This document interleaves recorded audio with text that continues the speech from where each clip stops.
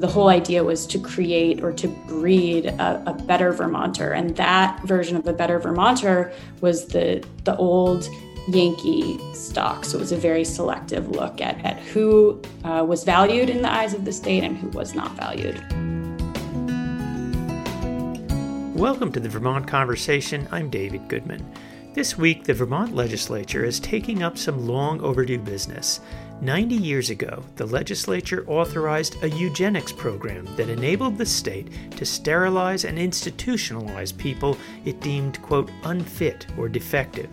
In practice, the primary targets of this campaign were Indigenous people, French Canadians, and people who were mixed race, poor, or disabled. In the 3 decades of the Vermont Eugenics Survey, as it was called, there were 253 documented cases of sterilization, though the actual number may be far higher. The campaign of involuntary sterilization and removing children from families has had a long-lasting impact on the targeted communities, particularly Vermont's Native American people. This week, the Vermont House General and Military Affairs Committee is hearing testimony in support of a joint resolution that would formally apologize for the sterilization program. More than 24 states had similar programs of sterilization. If the legislature passes this resolution, it's believed that Vermont would become the first state in the country to apologize. We're going to spend the hour talking about Vermont's eugenics program and its impacts today.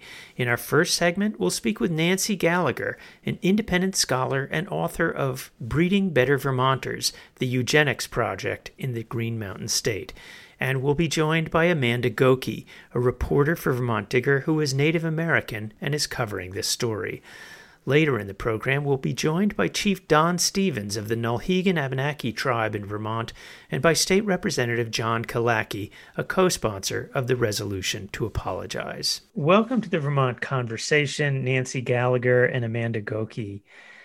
Amanda, I wonder if we could just start. You had an article in Vermont Digger. You've been covering the issue of the apology. Give us an overview of what is going on right now in the legislature. Yeah, so right now the legislature is taking testimony. They're hearing from a variety of people who are descendants of folks who experienced the negative impacts of the eugenics survey. There's a joint resolution proposing an apology from the legislature and acknowledging that body's role in the harmful eugenics movement, such as passing laws that allowed for sterilization of Indigenous people, as you've mentioned, David, but also French Canadians, people who are mixed race. The survey also targeted the poor and the disabled. And this was something that happened. It was a coordinated effort led by Henry Perkins, but it required... He was a professor at UVM of zoology. Yes. And it also required, an effort that spanned institutions, which Nancy can talk about in greater detail. But there were lists of folks who had been incarcerated. There were people who were using welfare programs in the state at the time, and that information was shared in an effort to target these people who were then seen as less fit or as less ideal Vermonters. So the whole idea was to create or to breed a better Vermonter. And that version of a better Vermonter was the old Yankee stock. So it was a very selective look at who was valued in the eyes of the state and who was not valued. And hearings on this have just begun this week. Is that right? That's right. Hearings have just begun, but this issue was in front of the legislature last session. There was widespread support, as there is currently, but it was tabled because of the pandemic. And the legislature had also taken this up about 10 years ago. And I think that the language has evolved pretty significantly since then. So they're looking at this again with a little bit of fresh eyes, but with some some of the lessons that have been already learned in past iterations of this process. Well, let's turn to Nancy Gallagher. Nancy, as just noted, you're the author of the book Breeding Better Vermonters, the Eugenics Project in the Green Mountain State. I think it would be helpful just to first of all explain, what is eugenics? Okay, well, the eugenics means well-born. It was coined in the 1880s by Sir Francis Galton, a British natural philosopher, I guess. And he was also considered the father of modern statistics. So it was really at its birthplace in England in the late 19th century, which at a time, heredity in the scientific field was, they didn't really have a theory of heredity. And around the turn of the century, when Mendelian genetics was rediscovered and became very popular in this country among biologists and so forth, the American Breeders' Society developed a section called the eugenics section, which was to look at breeding better people. And in 1911, there was a nationwide committee with leaders from everything from psychologists to lawyers to public policy people to biologists that put together a report on cutting off the most effective way to cut off the defective germplasm in the American population. And this came out in 1912, and they decided that sterilization was the best way. And sterilizations on men had actually been experimented with in Indiana and penal institutions in one of the prisons there. Can you set the context so Vermont has a series of attempts to pass a law to authorize sterilization, and it fails twice before finally passing in 1931. Can you give us the context for what was the push for sterilization in Vermont in 1931? Why then?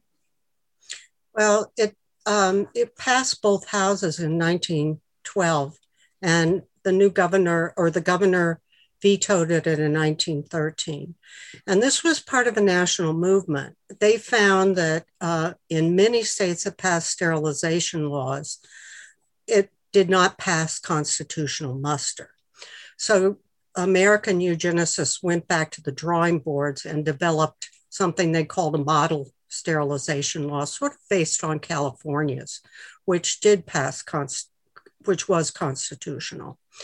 So the state really didn't do much with all of that until the 1920s.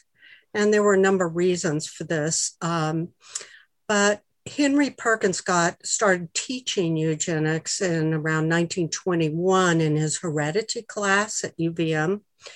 And in 1925, he got funding to develop something called the Eugenics Survey of Vermont. And many state universities had these.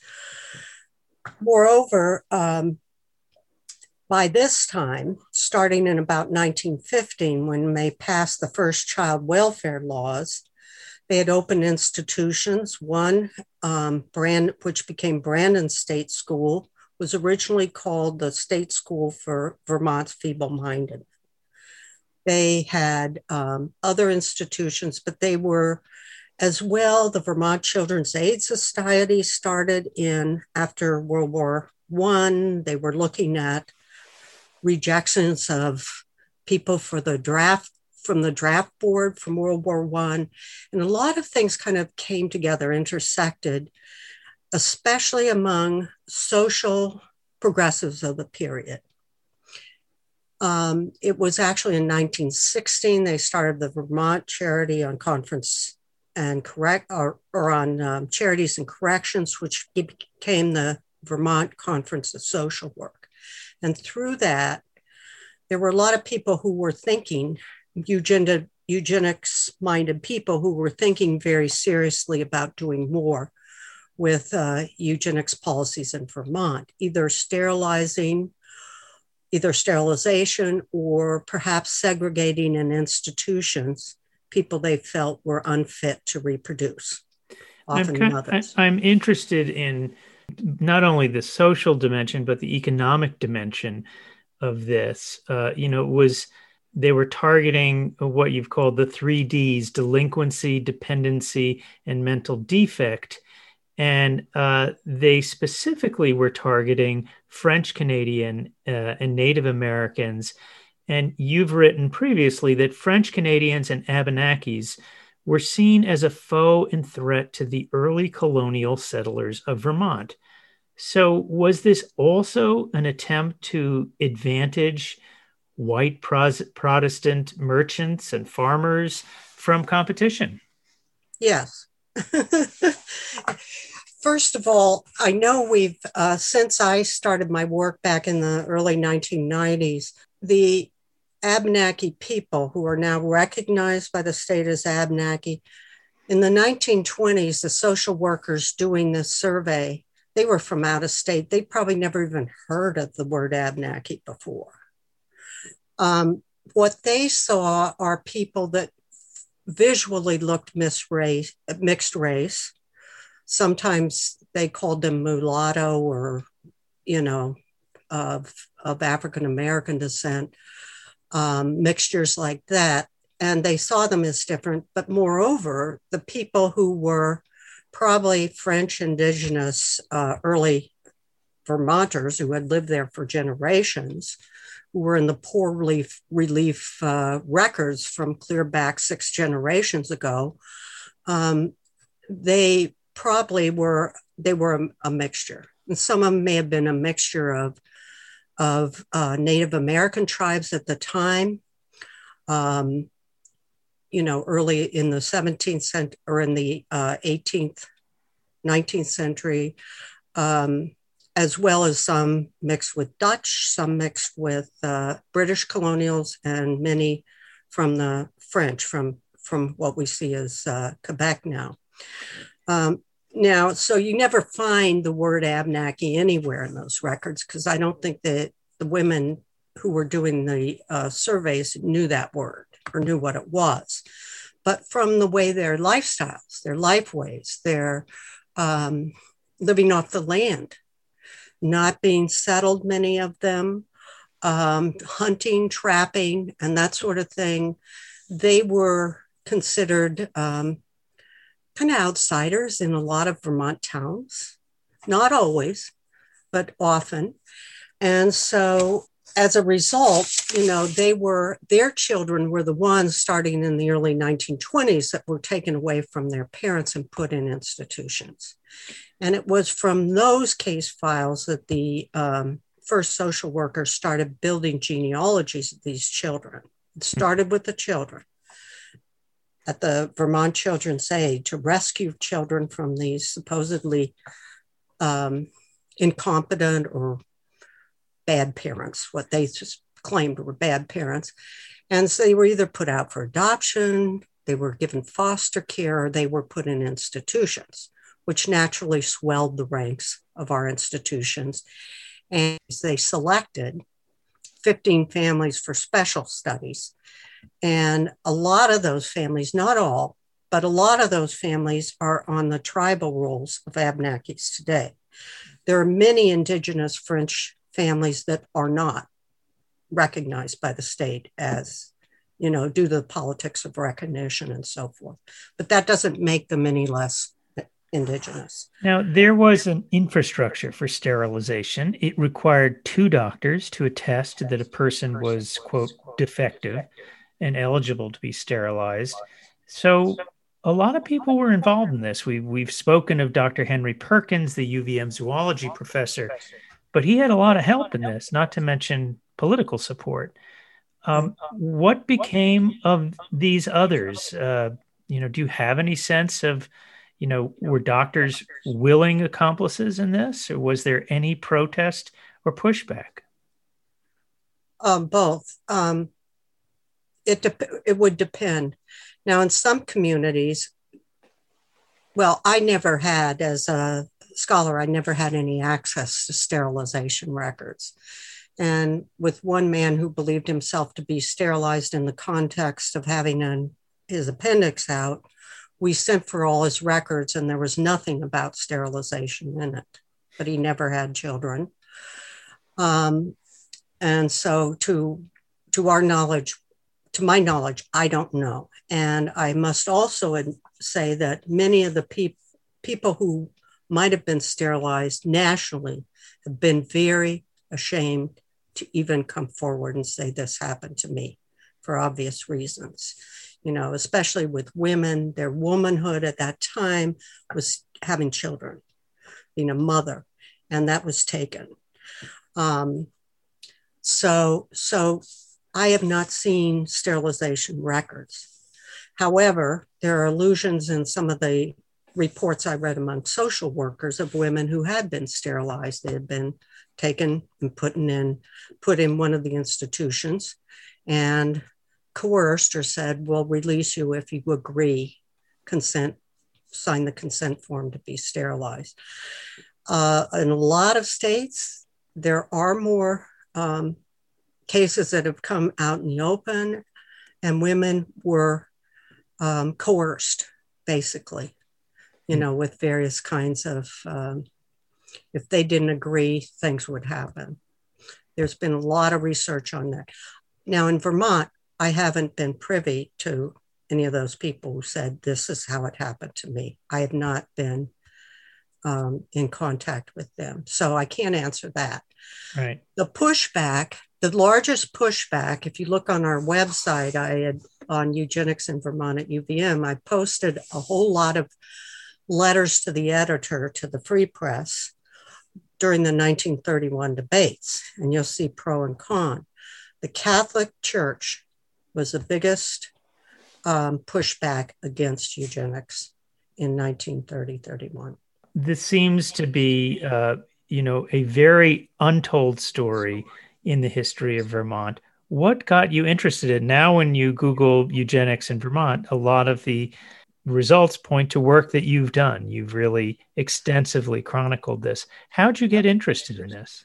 Well, I knew what eugenics was, being having, a biochemistry background and so forth. In fact, my professor at the University of Wisconsin in genetics happened to be on the board of the American Eugenics Society in late 1960s. So I knew what it was.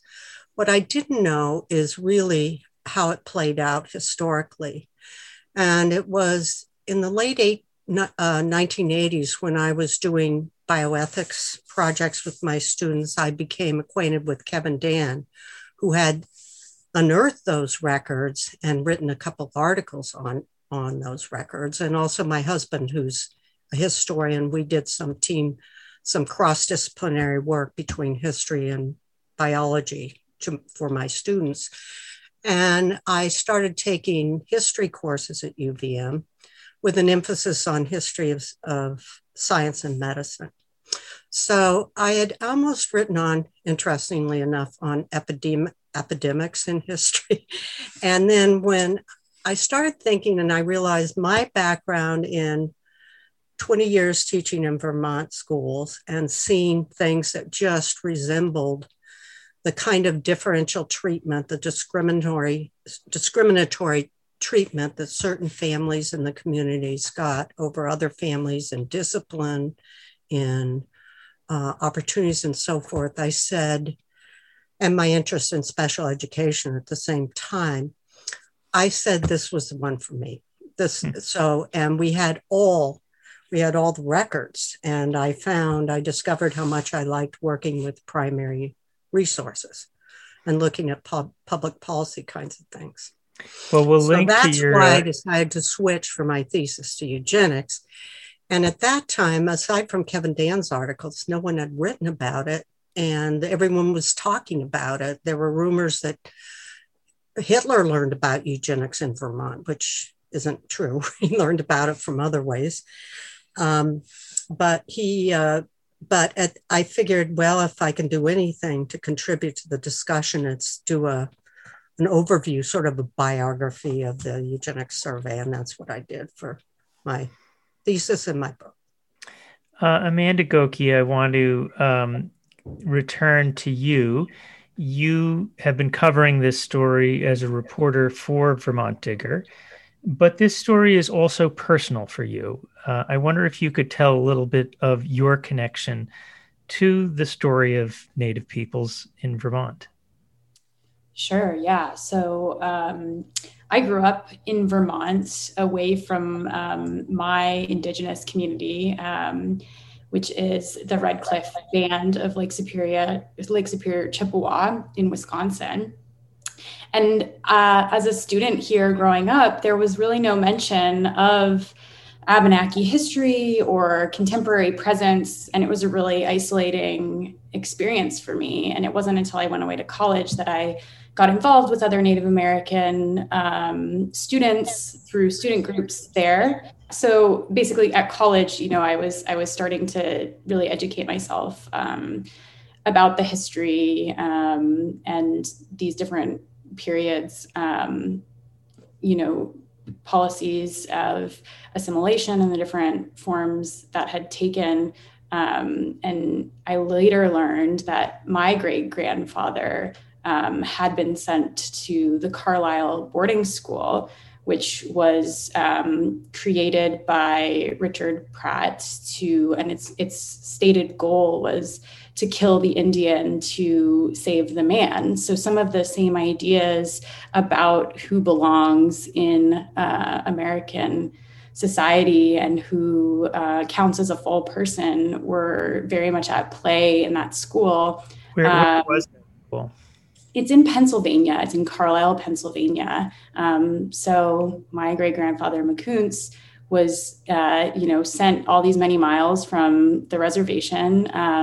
All the students, when they entered the school, were forced to cut their hair. They have these very haunting sort of before and after pictures where before they're dressed in, their traditional clothing, and afterwards they're sort of wearing the starched white shirts that you would imagine for that era of time, and things like language were forbidden.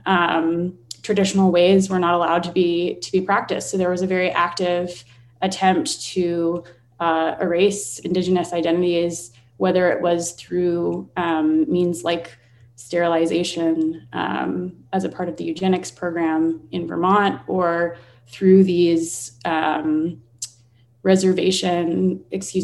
through boarding schools that took children away from their families as a really active attempt to create generational ruptures so that the culture and the traditions would be left behind. How much did you grew up in Chittenden? You attended Rutland High School, is that right? Yeah, that's right. How much was being a Native American part of your identity as a kid growing up in Vermont? Yeah, so I felt pretty aware of the ways that I was different from my peers at the time and from my friends, especially. Vermont's a very white state, and being a person of mixed race, I felt that was really something that set me apart. And as a child, it did feel very isolating. As an adult, that's one of the reasons I've gravitated toward covering Indigenous issues in the state of Vermont, because the impact of that invisibility is I think really can't be underestimated. I think it's really important for Indigenous people in the state to have those narratives out in the open, have them be told. And would you have told friends? Did people know that you were Native American when you were in high school? Yeah, so I remember pretty much from the time I was really young, there's pretty much always been questions. I think that people in the US generally with racial ambiguity there's a lot of questions around that. So I've always been asked to explain who I am. I've always been asked to, people expect to have a clear answer. Who are you? Where are you from? And, I would have times after I moved away from Vermont where people would ask me that question, and I could tell that the answer of Vermont didn't really satisfy what they were trying to get at. They would say, no, where are your grandparents from? What is your heritage was really the question that they were trying to ask. And so over the years, it's just been something that's become like very natural for me to have to negotiate and talk about it really openly. What led you in college to seek out the groups of Native American students? Was it something you were ambivalent about, or you were eager to do? No, I was never ambivalent. I was always very, very curious. I always had a million questions for my dad about who we are, where we come from, and our family.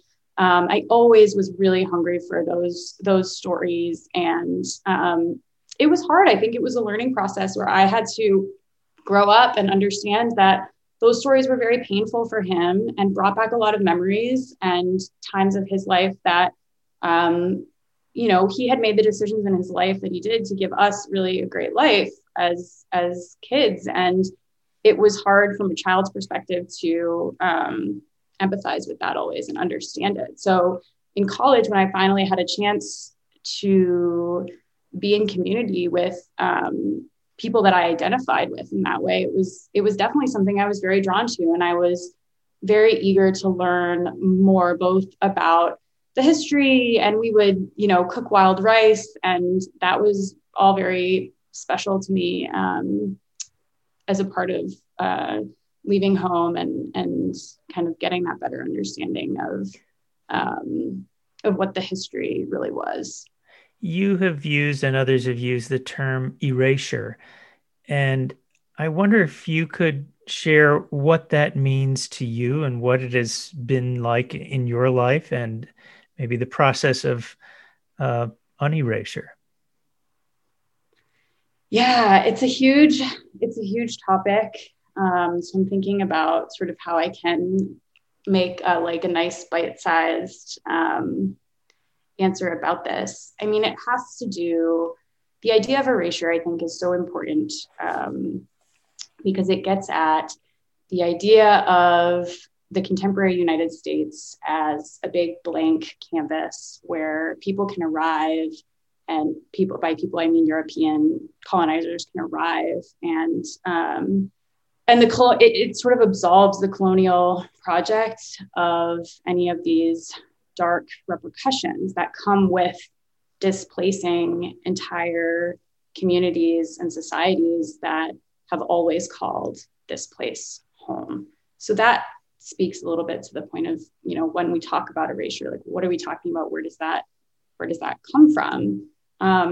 Something really interesting in critical race theory is, this idea that in Native American communities, the way race is constructed, it's constantly decreasing. So some tribes use blood quantum as a way of understanding who belongs, and that decreases each time that, you have a mixed race parents, their child is considered to be less and less. So there's this idea that with each generation, you're losing that pure blood, which is a very problematic concept, of course. As we've seen, when it plays out with things like eugenics, it makes it very obvious how problematic this can be.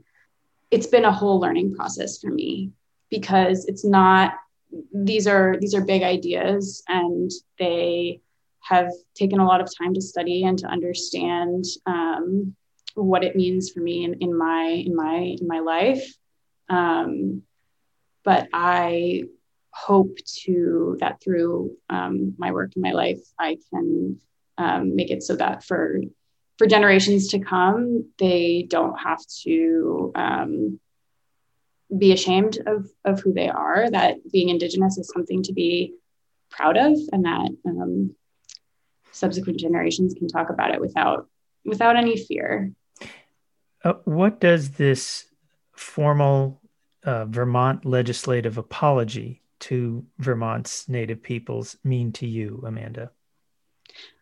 I think it's really important as a recognition, both of the harms that have been done in the past, and also as a symbolic gesture that a different relationship can be created. So I think it's important for both of those reasons. And I think the conversation is an important one to be having. Well, Amanda Goki and Nancy Gallagher, I want to thank both of you for joining us on the Vermont Conversation this week. Thank you. Thank you. Amanda Goki is a reporter for Vermont Digger, and Nancy Gallagher is an independent scholar and the author of Breeding Better Vermonters, the Eugenics Project in the Green Mountain State. We're continuing our discussion in this hour of the Vermont Eugenics Project, which authorized the sterilization of over 200 Vermonters, primarily Native American and French Canadian citizens who were deemed unfit or defective. In this half hour, we're joined by Chief Don Stevens of the Nulhegan Abenaki tribe in Vermont, and later in the show, we'll hear from Representative John Kalaki, the co-sponsor of a resolution to apologize for this campaign of sterilization. Chief Don Stevens, welcome to the Vermont Conversation. Thank you for having me. We spoke in our first half hour with and heard about some of the history of the 1931 eugenics campaign, or survey as it was called at that time. I wanted to put a human face on what this meant for the native people of Vermont. Can you talk a little bit about your own family's history with the eugenics survey in Vermont? Sure. My family was very well documented in the eugenics papers and survey. They were a prominent target of the survey. They had listed from my grandmother all the way back.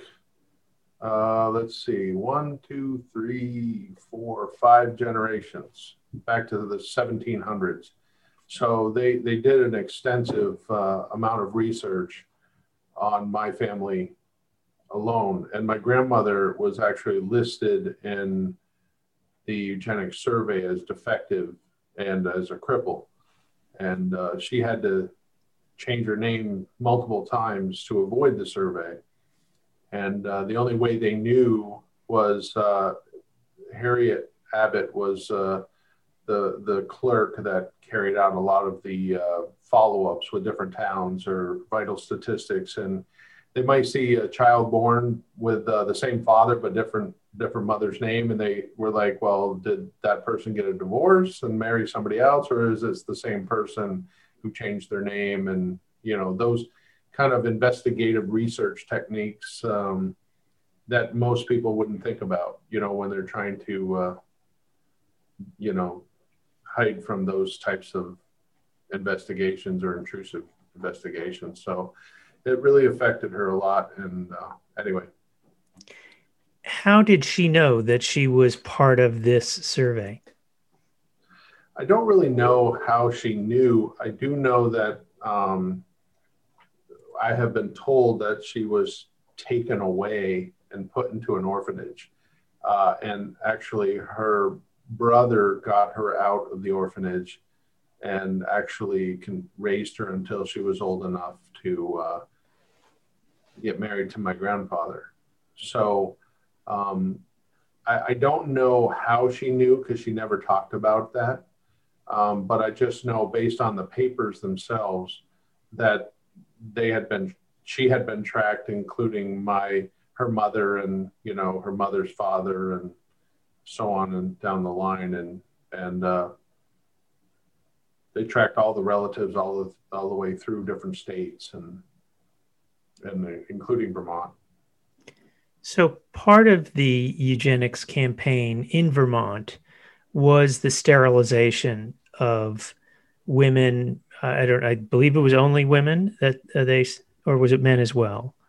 As far as I know, it was women for sure. I'm not sure about what they did with men in the Waterbury State Hospital or the Brandon School for Boys, because usually what happened is you fell into the eugenics survey if you were either truant, you got into trouble, or somehow delinquent, like you asked for social services. Then they started looking at who you were, where you live, your ethnic makeup, and that's what triggered them to start following you in the survey. And were Abenaki people aware that sterilization was going on, or was it something they found out later? No, they pretty much knew, word of mouth, because see, we're a family-oriented people and a place-based people. So once they find out that maybe cousin Johnny might have been taken, and all of a sudden what they did to him, or what might have happened, word gets around pretty quickly. So then people, they don't want to identify who they are, because you don't want to be a target of that program. And like I was saying before, people would go to the Brandon School for Boys or St. Joe's Orphanage, or they'd go to the Vermont Industrial School or the state prison or the poor farms, depending upon where they best fit, right? Where the surveys feel, or the social services feel that they fit. Explain what your grandmother did to avoid and evade the eugenics survey people. Like I said, from my grandmother's standpoint, I think what she had done specifically, from what I know, because like I said, my grandmother wouldn't really talk about this because she was very ashamed of being labeled a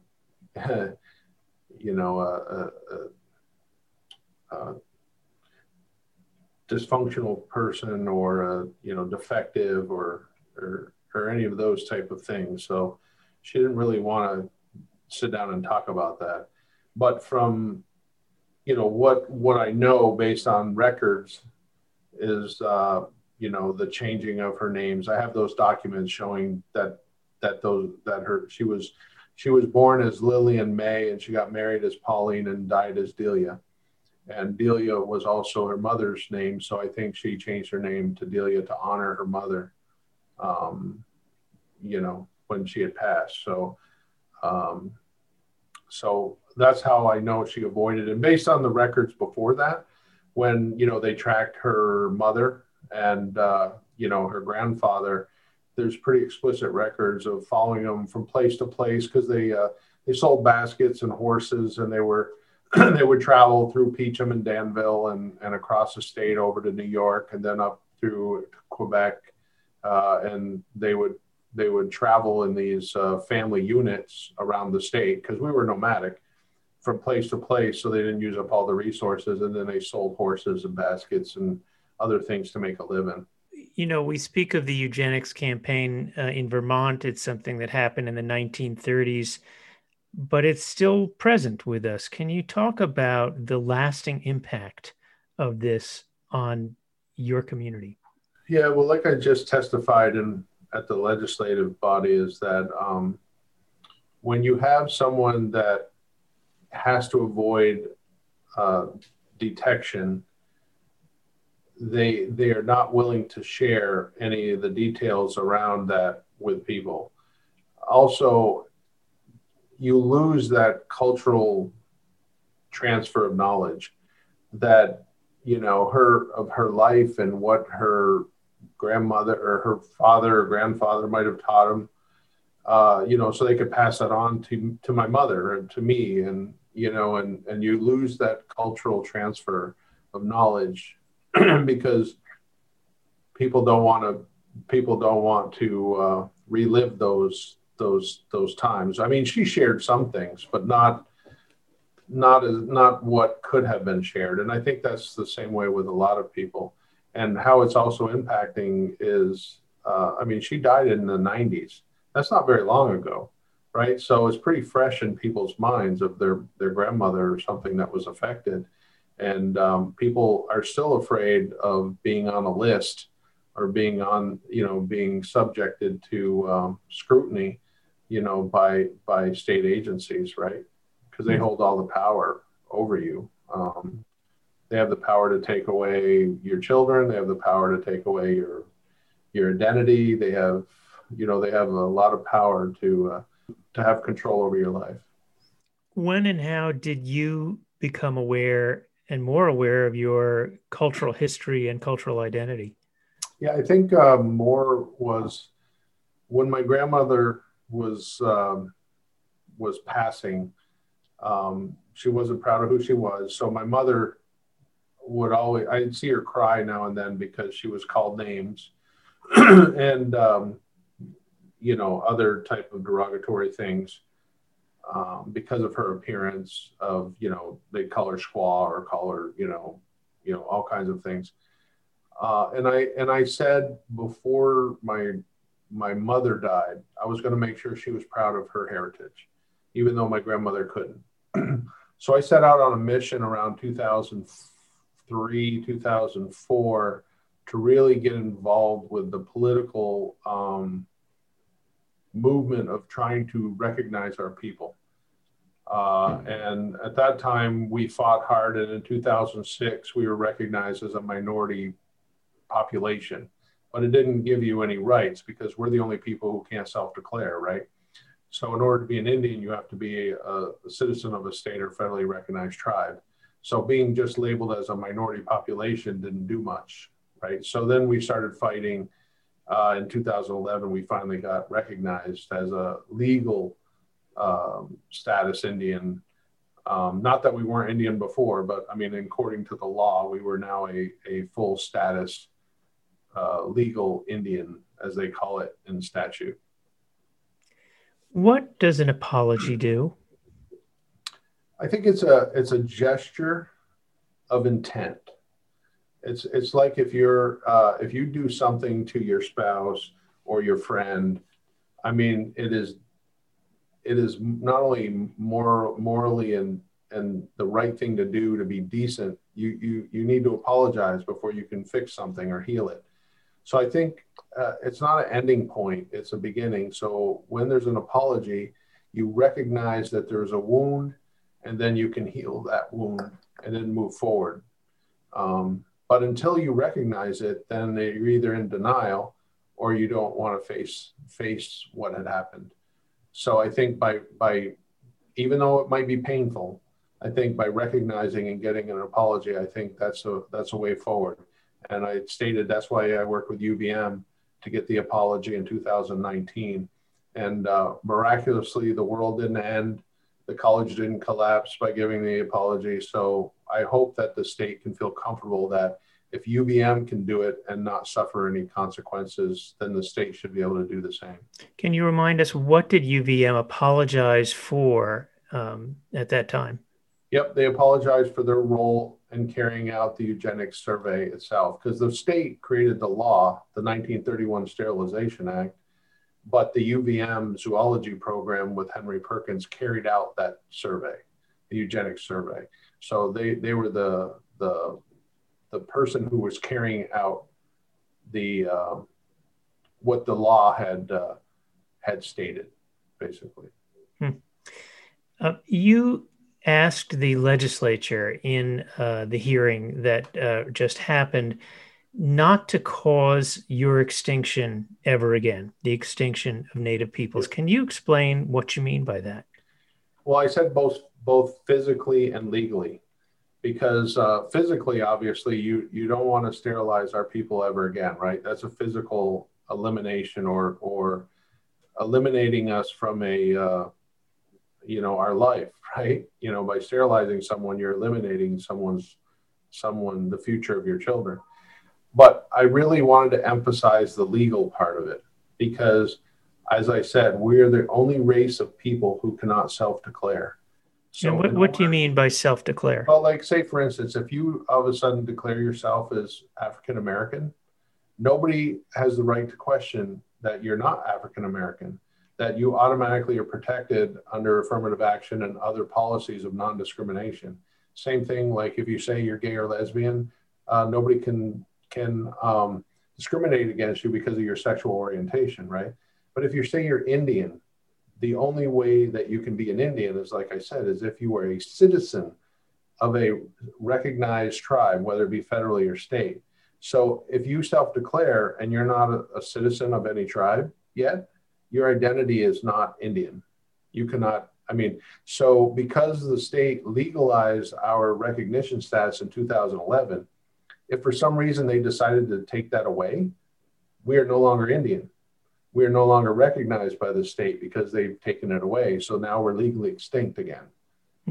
So they can give recognition or take it away. And I don't want them to, we've proven ourselves, we passed their criterias, but we don't want them, like if for some reason they ever got mad or upset, that they could just wipe us off this face of the earth with a stroke of a pen by saying we no longer recognize them as a state tribe. Then we would be legally extinct again. Even though we're not physically extinct, we'd be legally extinct. Part of the kind of American mythology is the idea that everybody's on a level playing field. Everyone has a fair shot at succeeding and prospering. You've said you're not on a level playing field. So no. Explain what you mean by that. Well, I think one is, I'll go back to using, a lot of people think of land as wealth, right? Or if the more land you own, the more wealthy you are, because then you have more houses, you can build more things. We originally, before Europeans, all of the land that was now Vermont was stewarded by Abenaki people. Then that land was taken away from us. So we had no more land wealth, right? And a lot of people, even with farmers, they pass on that generational wealth from people to their kids and to their grandkids, and it stays in the family. So they already have equity into their lives, right? And we don't have that. All right. We don't have that land to pass on because it was taken away. Many people live in poverty or have health disparities. So there's no programs to help us with those health disparities. There are just different ways that when you're in a state that's 95% white, and then you declare yourself as something else, then you're already at a disadvantage. You're already a minority because you were not in the majority. So, it's easy to be discriminated against. We've seen that happen. And that's why there's such a social justice movement right now happening in Vermont, because people just want to be treated fairly and have equitable voices. Part of that social and racial justice movement has been to call attention to structural racism and its impact. But a lot of people don't really understand what is meant by that term, structural racism. Explain what it's meant in terms of Native people. Well, I think for us, it's like implicit bias. And also, like, for instance, we've been here for 11 to 12,000 years, but there's no requirement that the schools teach about the original Vermonters. They'll teach about Thanksgiving, they'll teach about the Trail of Tears, but it's always somewhere else. It's not here. And there's a rich culture of Abenaki people that are living in Vermont that are still here, and a rich culture that is part of the fabric of Vermont, but there's no requirement to teach it. There are no representatives or resources for state government to call upon people. There's no employed people, full-time employed people that I know of that are in those type of roles to represent, Native issues. They're all volunteer commissions, like it's unfunded, right? They have a Native American commission, but it's unfunded. What can you do with no funds when you can't even mail something out because you have no funds? I mean, how do you really look at the education, social, healthcare, and economics of a complete society when it's not funded? So those are the kind of things, is that we don't have the national organizations to back us in order to create full-time positions to just work on Native issues. So we do it on our own time, our volunteer time, whenever we can in between work. And, so there's nobody. And as that happens, we fall further and further behind other people who do have louder voices or have representation. So people continue to make laws and other things without our voice. And then we live with the consequences of those things. So I think that's what I mean for how it affects us structurally. A number of legislators responded to you by pointing out that you were a very familiar face to them around the State House. You have been tenacious in your work on behalf of the Abenaki people for many years. Why do you do this work? And you've pointed out you have a day job. You're carving all of this out of your time where you could be earning a living. Why do you do this work? Because I want to leave this place better off for my grandchildren than I found it. I think if I have the talent and the skills to be able to help uplift our people, then I should do that. I would be remiss if I didn't do that. I don't speak for everyone, but I fight for everyone. There's a big difference. Like I speak for only Nulhegan, but I fight for all Abenaki. And I know if I passed on tomorrow, helping to gain recognition for our people to be legal Indians, or helping to get the first land in 200 years, or to pass hunting and fishing rights that were part of our treaties, I can say that I'm leaving this place better than how I found it. And hopefully it's an inspiration for the next generations to pick up the mantle and move forward. And that's my goal, is to make a better life for our children and grandchildren. An apology goes part of the way, but how do you undo the harm? What do reparations look like when it comes to Vermont's Native people? Well, that's the point. It's, we're survivors. My grandmother might have been a victim, but we're survivors of that time period because she had to change her name. She had to move around. If she was sterilized, I wouldn't be here. Right. So I look at ourselves as survivors because we're not, by being survivors, we don't want people to repeat it again. And I think it provides an avenue of moving forward. Right. So I think it's about how do we partner to put us on that level playing field, right? That I just keep talking about. But we can't do that. European governments and the European people have to find it necessary or important to allow that to happen, because we can't do it on our own. Do you believe that Indigenous people in Vermont are owed something more than an apology? I think the moral and decent thing to do would be to help put us on that level playing field. I think there has been wrongs done that could be corrected, but owing someone, again, is being a victim. You're being a victim of and making yourself somehow less than somebody else because you've been victimized. So I would rather put it in a different frame and saying that because these things were done, it is the right thing to do. It is the moral thing to do and the decent thing to do to help correct the wrongs that have been done in order to uplift people as a hand up to get them to a survivable area. It's almost like someone saying, should somebody give a minimum wage increase, right? Is it the right thing to do? Or is it something they have to do, right? And the same thing with apology. They don't have to do anything. Is it the moral and decent thing to do? Yes. That's why UVM did it, because ethically it was the right thing to do. I want to bring into the conversation Representative John Kalaki from South Burlington. Representative Kalaki, welcome to the Vermont Conversation. Well, thank you, David. And, it's an honor to be here with Chief Stevens. You have been a main mover of this legislation to issue a formal apology to the Native people of Vermont for the eugenics survey. What got you involved in this? Well, my first interaction with the chief was in 2017. I was running the Flynn Center, and we collaborated with the Vermont Abenaki Artists Association and Vera Longtoshian curated an exhibition of Abenaki work in our galleries. And it was quite beautiful. I didn't know any of this work. And at the opening that the chief was there was some historical photographs of people along with crafts work that was done. And older women were crying because they said, that's my grandmother. And what had happened, this lineages had been broken.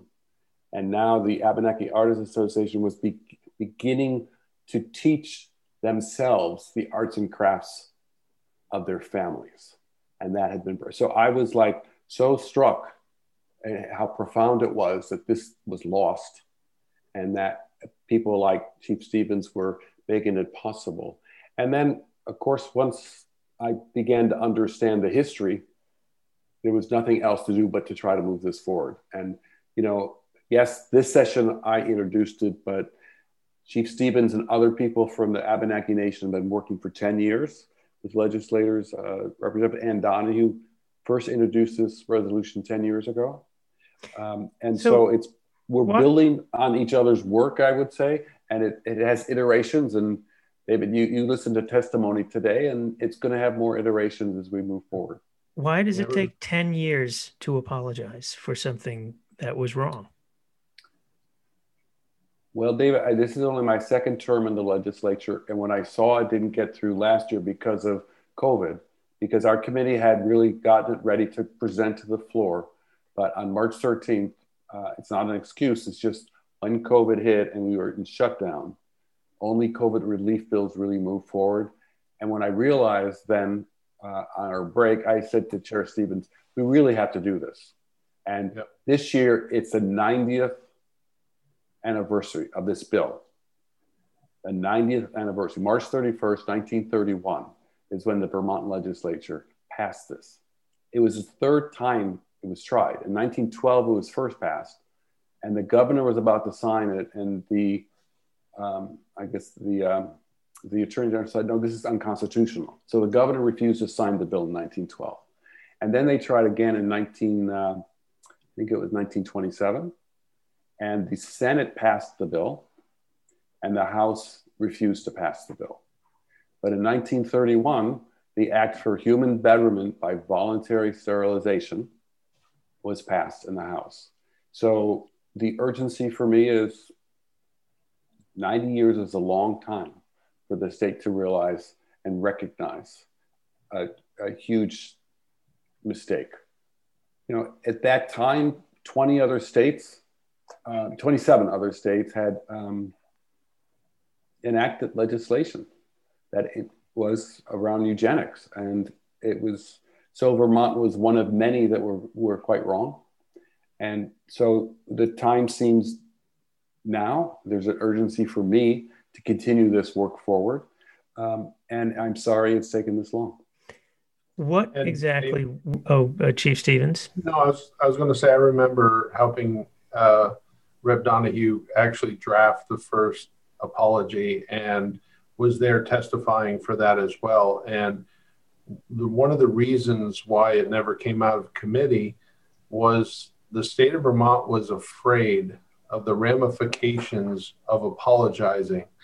It was like, if we apologize, are we somehow culpable or responsible for some kind of retribution or payment or some other type of thing?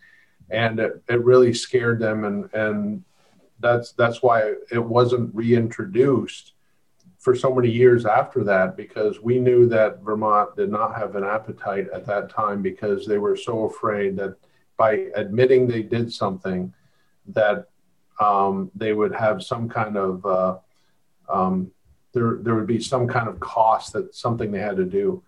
And I just want to, you said, why did it take this long to apologize? The state has not apologized yet. It is in committee. They have not passed that apology. So, I think why it has taken so long is because most of the people who were directly impacted, or I was going to say impacted, but affected, like my grandmother, has been dead for a little while. And, you know, they just don't want to face the people who they actually sterilized, or the people. Now we're you know, I'm 2 generations out, you know, from my grandmother was on the eugenics survey. My mother was not, and neither was I, but we deal with the impacts of my grandmother being on it. So I think this is the right time, like John had mentioned, that some of those fears of retribution for apologizing or something, it is maybe past us. And that's one reason why I asked UVM to do it first, because the state of Vermont can see that UVM, there was no impact on UVM for apologizing. They didn't owe anybody anything. Their college didn't collapse.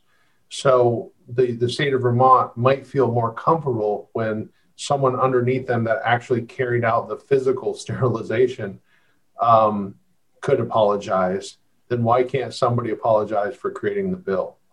I was there at the UVM ceremony with Chief Stevens in 2019, and in that open quadrant facing the Perkins building, when the president of UVM talked about the apology for its, quote, unethical and regrettable eugenics role. And it was a very powerful moment. And I felt like there were a lot of people that were recognized there, because today we heard a lot from the Abenaki folks, but, you know, Representative Donahue talks about the unmarked graves from women and children who were institutionalized, and they died without names. And so there's a lot of people that, you know, there's a lot of hungry ghosts in my world, my kind of Tibetan Buddhist construct, that need to be recognized. You mentioned that many other states, I think you said 27 other states, had eugenics campaigns, sterilization campaigns. Do you know if any other state has apologized? Well, I know that Maine has done a Truth and Reconciliation Commission, and I don't know what other states they've been doing. I mean, Canada has certainly done a great deal on this issue as well, with you know, their First Nations people. So I'm not sure of other states. And this will be historic too, because as even Rep. Stevens had said, the state of Vermont has never apologized for anything, ever. This would be a first in Vermont's history, I think, of them actually apologizing for anything. I think that's what he had mentioned, but and you know, it wasn't just the law. What the state of Vermont did is it collaborated with the social service agencies and state agencies, and they shared confidential information about families. And with that work, families were targeted and they were separated. And this, you know, and many of the, as you heard, many people were returned after being sterilized. Or that tragic letter that was read today in the committee from the Brandon School, writing to the parents saying their two children, you know, are not homesick and they're happy here, but they're too, quote, retarded to be returned to them. I mean, imagine getting a letter like that about your own children. And then finally, when they didn't have children, those two kids. So were they sterilized? You know, people didn't talk about it. So we have this huge generation of shame, you know, and families not talking about it, and also generations of people that aren't here because of it. Representative Kalaki, can you just share with us, what does the apology say? And is there consideration being given to reparations, a truth commission? What more is in the works? Well, in a separate bill, we are looking at putting a task force together to set up a Truth and Reconciliation Commission. It's, as you can imagine, just from our conversation, that's very complex. Because what does that mean?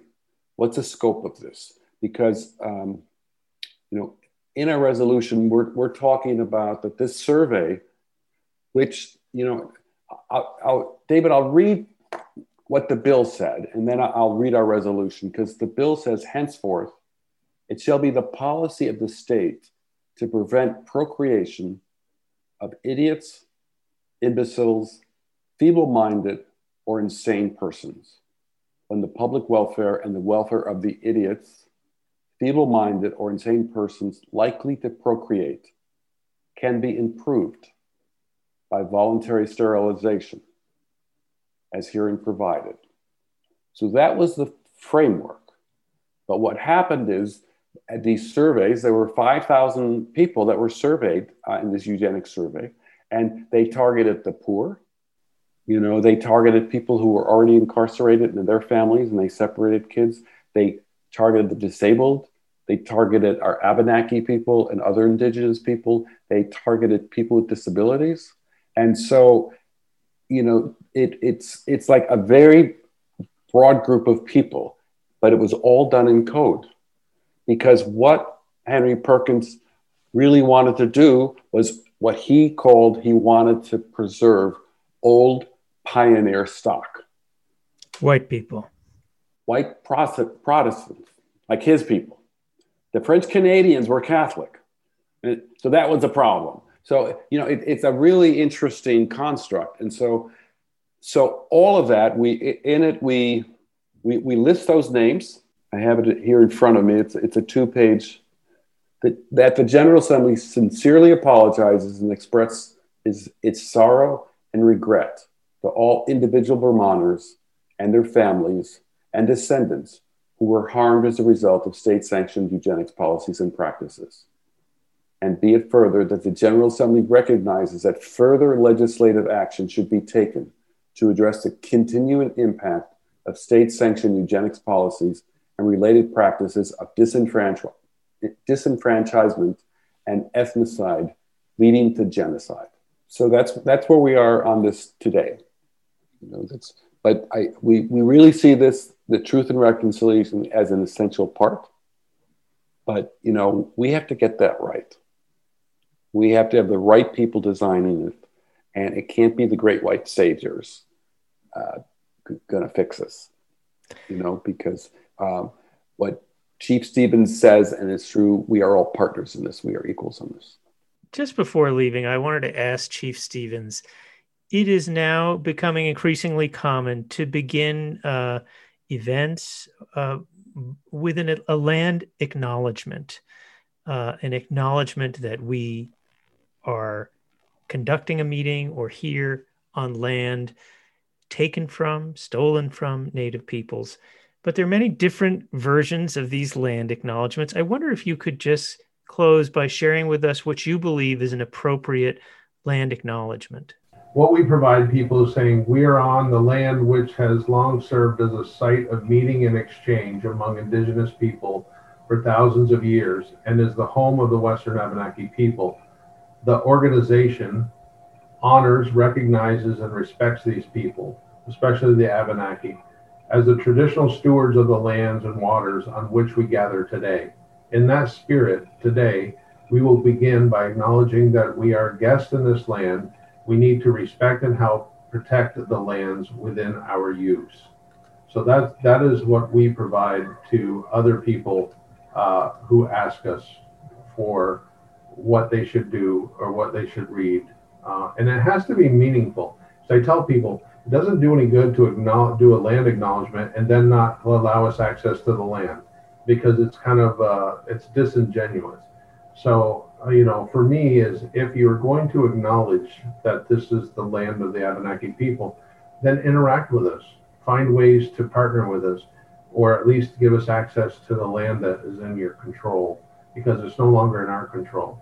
So that's why it shouldn't be just words on a page. They should be sincere, and if you're going to acknowledge, it should be done with a good heart and in the spirit of working together. Okay, well, we're going to leave it there. I want to thank both of you, Chief Don Stevens of the Nulhegan Abenaki tribe and Representative John Kalaki, for joining us this week on the Vermont Conversation. Adio, Nanawamazi, Olibankani. Thank you. That does it for this week's Vermont Conversation. You can hear this and all shows at vtdigger.org/Vermont Conversation. I'm David Goodman. Thanks so much for listening.